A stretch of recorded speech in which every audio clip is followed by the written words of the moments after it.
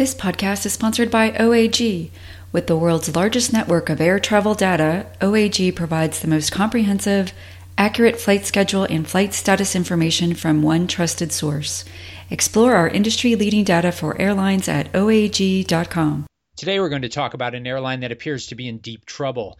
They just reported their annual results for the fiscal year ending in March 2015. That's right, 2015. So they're about a year behind on publishing results. Yeah, that alone a red flag. And the results they did publish were not good. They had a $442 million net loss, negative 8% operating margin, and that negative 8% was only after excluding a large asset write-off.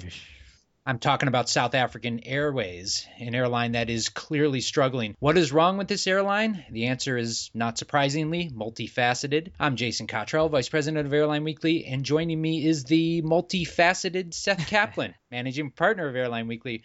We're going to talk about a possible resurgence at Kenya Airways. Singapore Airlines reported some dismal load factors. We'll also check in on Cathay Pacific. We'll look at worsening conditions in the transatlantic market. And lastly, we'll consider the many challenges for Spirit and Frontier Airlines. It's all coming up on the Airline Weekly Lounge.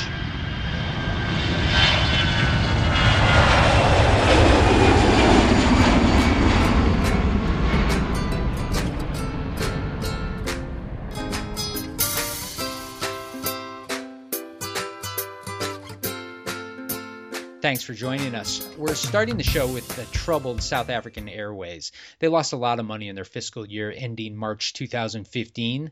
Seth, why are they taking so long to report earnings, or in this case, losses? Hard to say. An airline that's, well, let's put it this way, Jason. Generally, when an airline waits that long, the news isn't good. And that's not to say that they're, purposely dragging their feet. They probably just have so many problems that they're consumed trying to address those problems and not reporting about them and just when a lot is going wrong. You mentioned in the intro writing off an asset sale, kind of complicated financial maneuvers, that too can take time. So when you add it all up, nobody expected the news to be all that good, although certainly, if anything, confirmation of just how bad we feared, if not maybe perhaps a bit worse. These earnings go back far enough that oil prices were still high for much of that fiscal year.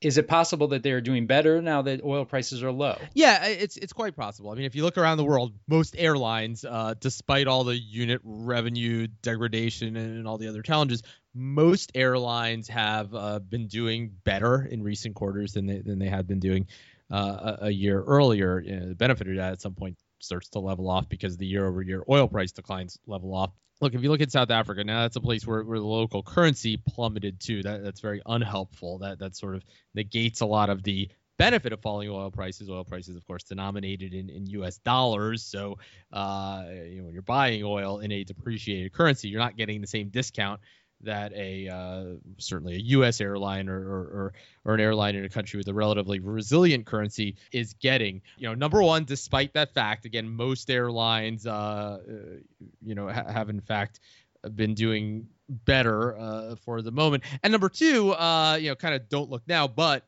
the South African rand, the currency, has in fact been strengthening lately. It's quite a bit off its lows. The same true for the Brazilian real and for other troubled currencies around the world. So is it possible that they're doing somewhat better just on lower oil prices?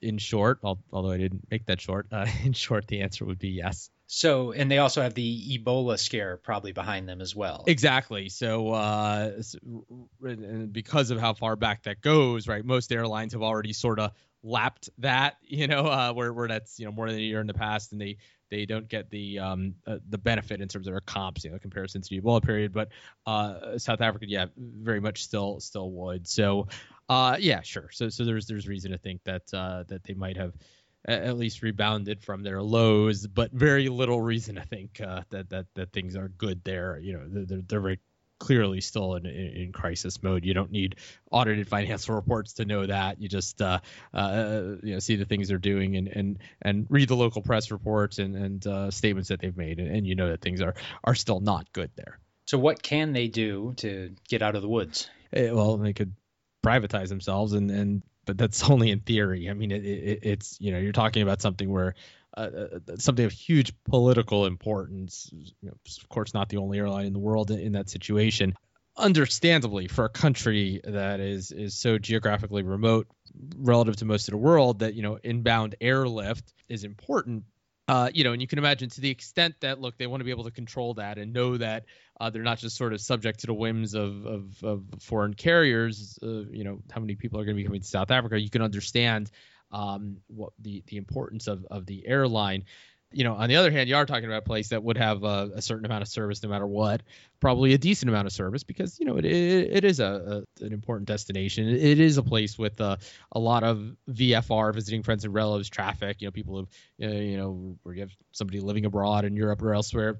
So that's just kind of a value judgment, how much the country with a lot of needs should be willing to continue pouring into this airline that never does seem to turn the corner. I mean, they've been at this for a lot of years. So anyway, that's one theoretical option. Privatize it, just sort of let it fend for itself, let it make the changes it needs to make, however improbable that may seem. And or you could just in some cases move more of the flying onto the low cost Mango platform. They do have an LCC. Just kind of use that to shed cost. There's talk of launching bases in other in other countries, West Africa. Ethiopian, of course, has more successfully done that, but Ethiopian's just a more successful airline. If it sounds like I'm struggling, Jason, to come up with answers about what they should do, there's a reason for that. Hard to be too optimistic about this airline, at least fending for itself. If the government's willing to continue recapitalizing it forever, then they can survive like this forever. Well, you did a good job nonetheless. Meanwhile, South Africa's competitor, Comair, seems to be getting stronger. They reported a 8% operating margin in the first 6 months of 2016. 8%, not too bad on its own, but more importantly, it's up from 3% a year earlier. Yeah, impressive company. A company that's not on the radar of a lot of people around the world. In fact, its name is confused by many with the former Comair in the U.S., which was most recently a subsidiary of Delta, a regional airline. But South Africa's Comair is kind of an interesting company. Two sides to it, really, depending on how you categorize it, at least two sides to it. Just in terms of the airline itself, you have the British Airways branded franchise. So this is sort of an upmarket, short to mid haul carrier where, British Airways will connect its passengers onto this airline. It's branded BA. So people fly down to, from London to Johannesburg, for example, and then onward on this airline to elsewhere.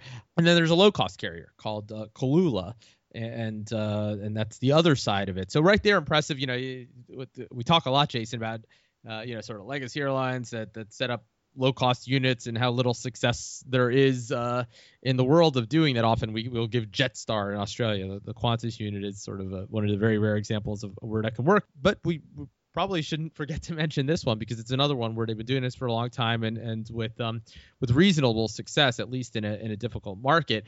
And in fact, if you ask Comair, what we just talked about a moment ago, South African Airways, that's one of their big challenges, because when you're up against a huge competitor that's not subject to the same market forces that you are, and with a government owner that continues recapitalizing it, it's impressive when you're able to do as well as Comair has done. Just like it's impressive when Indian carriers like Indigo are able to do as well as they can against Air India. Same concept there. And so yeah, they just kind of stick to what works. Another thing, Jason, we've talked about in the past, the fact that if you look around the world and then you sort of try to say, okay, well, what drives profits at airlines that are disproportionately profitable? And you kind of look at the top 10, 20 airlines in the world, they tend to disproportionately be short haul carriers, narrow body carriers, certainly not only those, but South African Airways with its long haul fleet. Long haul flying is high risk flying. You burn a lot of fuel. You basically just spend a lot of money and you really need a lot of revenue to cover that, just to break even. And while certainly there are good long haul markets in the world, it's just a higher risk kind of flying. Comair is not in that business.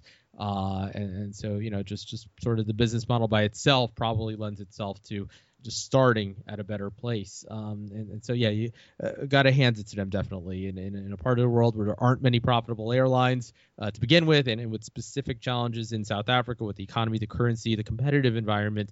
They've done pretty well. And while we're in this part of the world, let's touch on Kenya Airways and FastJet.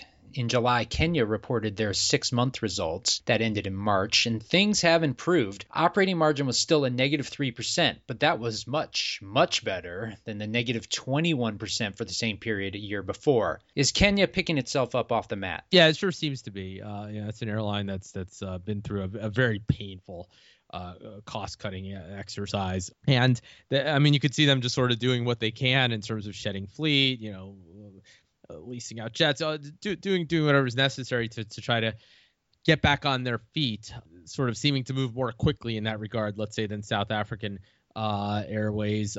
They were Kenya absolutely in dire straits, still, as you mentioned, losing money. So haven't turned the corner, but impressive what they've managed to accomplish. Yeah, they've benefited from the fact that Ebola is now farther in the past, for example. The worst of the terrorism in Kenya. Although you just never know when things could deteriorate again. Right now, Kenya not on the front pages of newspapers as a problematic destination in the same way that others are, and so people willing to go there again. It has managed to at least go from a situation where its survival was in question to one where it seems to be on the right path, and you have to again give them a lot of credit for that, because they've done that despite some very tough odds. And FastJet, to put it mildly, things are not as rosy in Tanzania. No, there's one where if you're looking for sort of a pivot point, an inflection point where things might have turned around, doesn't seem to have happened there. I had the figure pulled up here. Yeah, here it was. They lost $31 million on $33 million in total revenues. So that's nearly a negative 95% operating margin or something. That's on an operating basis. The net loss was $15 million. That in the first half of 2016. This is one of those airlines that you certainly, I think a lot of people rooted for it to succeed. Here you had the founder of EasyJet going down and trying to prove that you could run a low cost carrier in sub-Saharan Africa. I mentioned before, Kulula, the unit of Comair, has done it with reasonable success, but it's very tough. And this is one where, the thing about South Africa, at least, is that you have a few domestic markets where they didn't have quite the regulatory challenges that you have when you're trying to get foreign flying rights, as FastJet has tried with such limited success to do, and just all kinds of other challenges associated with trying to run a low cost carrier in that part of the world. So now it's trying what it can. You've got new management there, actually down gauging from A319s to E-jets. There you're just kind of looking at lower trip costs, lower total costs, but if anything, your unit costs go up.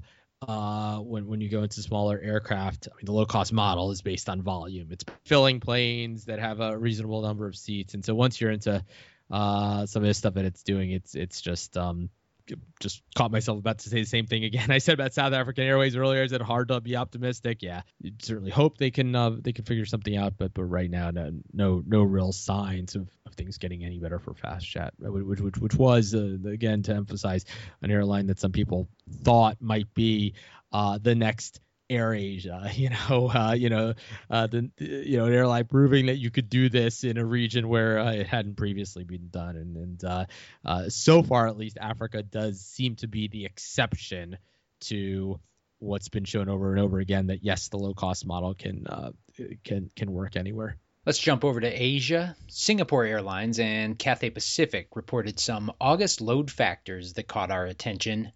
How worrisome is this? Well, it's cause for concern. Look, to be clear, load factors alone don't tell you anything about profitability, because, theoretically, Jason, you could have slightly lighter load factors, a few more empty seats, but much higher yields. And in the end, what matters isn't load factors alone. It's not yields alone. Yield just kind of how many cents per mile you're getting for each ticket, but it's you put the two together and you end up with unit revenues. So if you have very high yields, even though you don't have all that full plane, that can be okay. Or if you have a very full plane on only modest yields, that could be okay too. But having said all that, all things being equal, Jason, emptier planes are rarely a good sign. And in this part of the world, we know that there is a challenging yield environment. So the idea that somehow they've just been very aggressive with fares and given up a little volume in exchange for much higher fares that would drive higher profits, probably pretty fanciful. So yeah, at least until proven otherwise, you'd have to say that sets off some alarm bells. In August, Singapore posted an alarming 6-point year-over-year drop in mainline load factors. Yeah. Cathay not as bad, 2-point drop in August load factors. And this follows the lackluster earnings from Cathay, which reported just a 1% operating margin for the first half of 2016. Yeah, that's a cause for concern for an airline that had kind of managed to keep its head above water for a while. So Singapore Airlines is one that, of course, with a long history of profits, but at this point, kind of a long streak of underwhelming profits this decade, most of it anyway. So Cathay actually had kind of separated itself from Singapore Airlines in that regard, and done reasonably well this decade. But yeah, 1% margin now for Cathay compared to 5% for Singapore for the first calendar half of 2016. So this too, I said before in a different context, inflection point. Maybe a little bit too early to say that things have flipped back, but we can at least say here for the past little while that Singapore Airlines has perhaps righted the ship, is at least moving in the right direction, whereas Cathay Pacific is not. It might now be becoming the more deeply troubled airline, and we'll have to see what it does about that. Cathay is one that has, for example, resisted starting a low cost unit. That's something that Singapore Airlines has done. It has Scoot. It also has its Silk Air short haul unit. And again, as we've mentioned, that's difficult. Cathay, seeming to sort of show some discipline and saying, hey, that's not what we do. We're not going to distract ourselves with a low-cost unit. But let's see if that doesn't change, if these sort of underwhelming margins continue. They could feel more pressure to just kind of do something. Cathay, by the way, I should mention, does have actually, in this regard, not so different from Silk Air. It has its Dragonair unit now being rebranded as more part of Cathay itself. That's its unit that has a lot of Chinese flight rights into mainland China, and sort of its shorter haul unit. So broadly speaking, anyway, Dragonair kind of to Cathay what Silk Air is to Singapore Airlines. Again, the big difference between those two companies is that there is no Scoot equivalent at Cathay. I should say one big difference, although certainly not the only one. This week's cover story in Airline Weekly looked at the worsening situation for airlines in the transatlantic market. This is an interesting story to me because, well, it wasn't supposed to go this way. Going back a few years, the legacy carriers, Delta, Air France, KLM, American, IAG, Virgin Atlantic, Lufthansa, United, they all partnered up one way or another, and they were supposed to remain rather dominant in that region. There really were no airlines left to compete with them, but it hasn't worked out that way. Is that a bit of a surprise? To be clear, it's not, Norwegian didn't just appear yesterday. Even WOW Air. I mean, these are airlines that have been emerging. But yeah, the idea was supposed to be that there were these giant joint ventures that would, dominate the marketplace. If anything, you had consumer advocates and others, some of the regulators concerned about all this market power that these airlines would have. And that idea seems rather quaint right now, doesn't it? In the face of I was going to say rapidly deteriorating. I don't know, I might overstate it, but clearly a deteriorating environment across the Atlantic. The newcomers are growing rather rapidly. So are some of the other independent airlines flying in that market, even some of the alliance members, not members of the joint venture. So they are, an airline like LOT Polish or TAP Portugal or SAS. All three of those happen to be Star Alliance airlines. Air Berlin, for that matter, for Oneworld. Those are competitors, even if they're loose alliance partners with the airlines that are within joint ventures. All of this in a deteriorating demand environment related significantly to terrorism. For a while there was that hope that people would see it as just a Brussels issue or just a Paris issue, and but once you have enough things happening in enough places, then you do just get people saying, I'm not so sure I want to travel to that part of the world. Notwithstanding the fact that it's of course in reality a rather safe place to go. So here we are, a market that for many airlines had been the bright spot in a sputtering global economy, now becoming rather problematic. And from a standpoint of U.S. carriers, they're looking at other regions that are at least perhaps bouncing off their lows, South America, Asia, places, that have been problematic, where at least things, where at least the worst might be behind them. Across the Atlantic, on the other hand, nobody's ready to call a bottom. Things have, if anything, only gotten worse in recent months by all appearances and accounts. Okay, I also want to touch on last week's cover story, which detailed a rather long list of challenges faced by Spirit Airlines. Yes, that's right, Spirit Airlines, which has pretty much dominated the U.S. industry in recent years. They are feeling some pressure. One of the big things is that the legacy carriers are matching them on fares, and that's a big problem. But first, let me ask, Seth, despite all this, are you bullish on Spirit? Yeah, I mean, look, this is relative, right? We talked about troubled airlines before. Spirit, compared to any of those airlines or plenty of others around the world, is not a troubled airline. But in terms of trajectory, it is an airline whose opportunities maybe don't seem as plentiful as they once did. Quite simply, Spirit, up until not too long ago, felt like any big city market pair in the U.S. I mean, they fly to the near abroad also, but they were kind of concentrating a lot of growth in domestic U.S. Any big city market pair where there was a lot of volume, a lot of demand, and you could fly once, no more than twice a day with this ultra low cost product, that there was room for that, and that the legacy airlines probably wouldn't respond all that much because their flights were rather full with people who were paying much higher fares. So why would they cannibalize their own pricing structure and so on and so forth? Well, we know that's no longer the case, and those legacy airlines have sent a very strong signal that they will compete very vigorously against Spirit and anybody else offering that kind of service. And so all of a sudden, the idea that there were just these countless, dots that you could connect between, Dallas and Chicago and who knows, just many, down to sort of mid-sized cities, just go in there with these ultra low costs that almost nobody else could compete with. And just keep doing that for who knows how many more markets.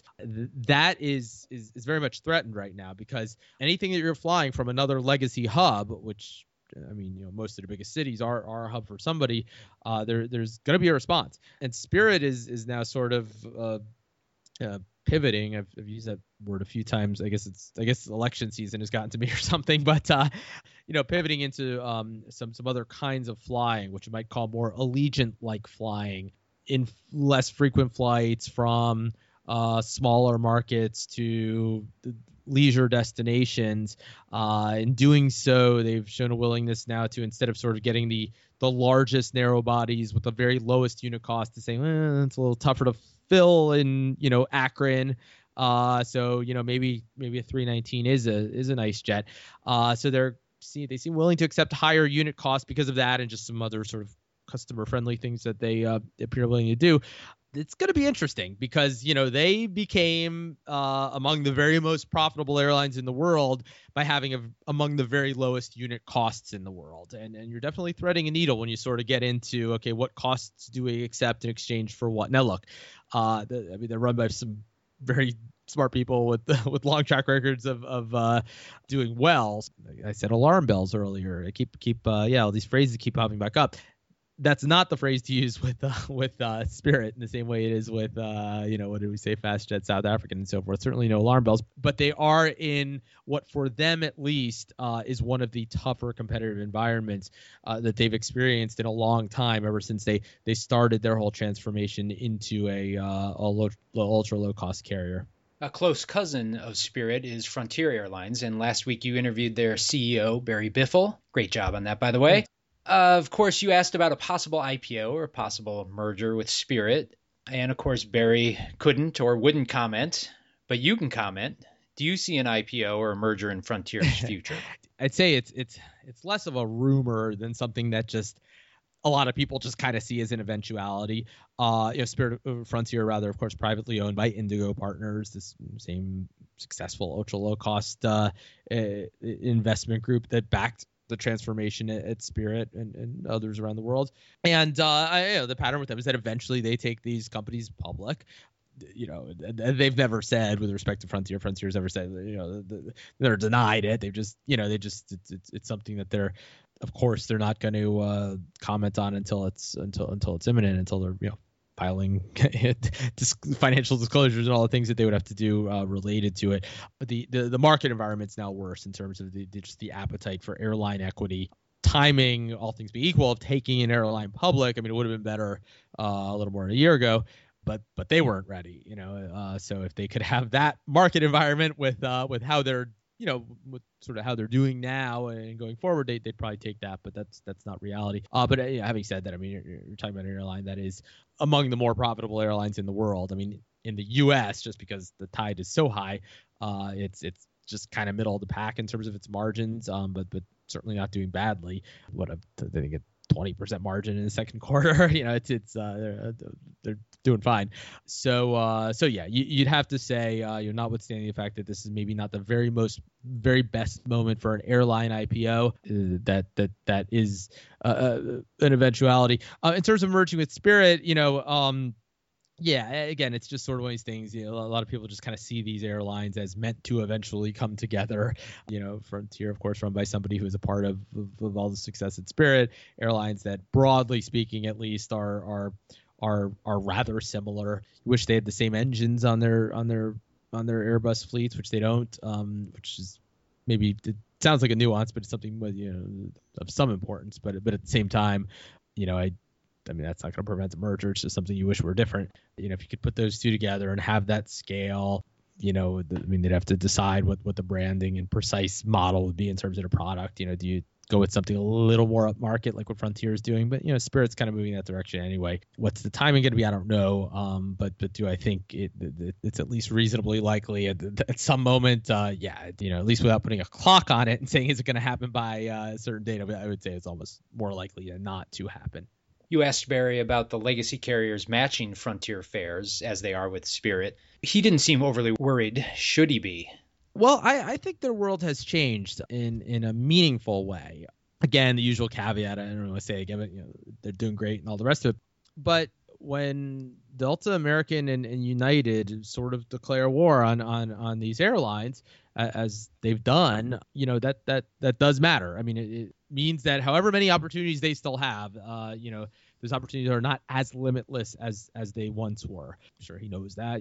Obviously they see what's going on in their markets. It's a combination of, and these are not mutually exclusive, they're very much related. The fact that the legacy airlines are very much paying attention to the ultra low cost carriers, and the fact that the fare environment in general is just so much lower than it was, that it has made it harder for these airlines to compete on price alone. A couple of years ago, fares were very, very high, and an airline like Spirit or Frontier could get somebody to fly the airline who didn't really want to fly the airline just by being a whole lot cheaper than the competition.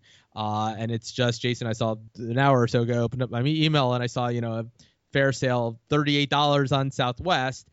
Well, when Southwest with, free, quote unquote, free bags and all the rest of it is $38 each way, pretty hard to undercut that by hundreds of dollars. Mathematically, it doesn't exist anymore, to be clear. That's of course just in a few markets, and on average, the ultra low cost carriers are still meaningfully cheaper than Southwest, but the differential isn't what it once was against Southwest, against JetBlue, against the legacy airlines, against Alaska, because of both of those things, which are related. Just a much cheaper fare environment where you can fly an upmarket airline for not all that expensive, and the fact that those airlines are competing in a more specific way against low cost carriers, related partly to just all this capacity that's in the marketplace, which itself is just naturally drives down fares for just very basic supply and demand reasons. But yeah, I think it is a bit tougher to be an ultra low cost carrier like Frontier than it maybe had previously been. Having said all that,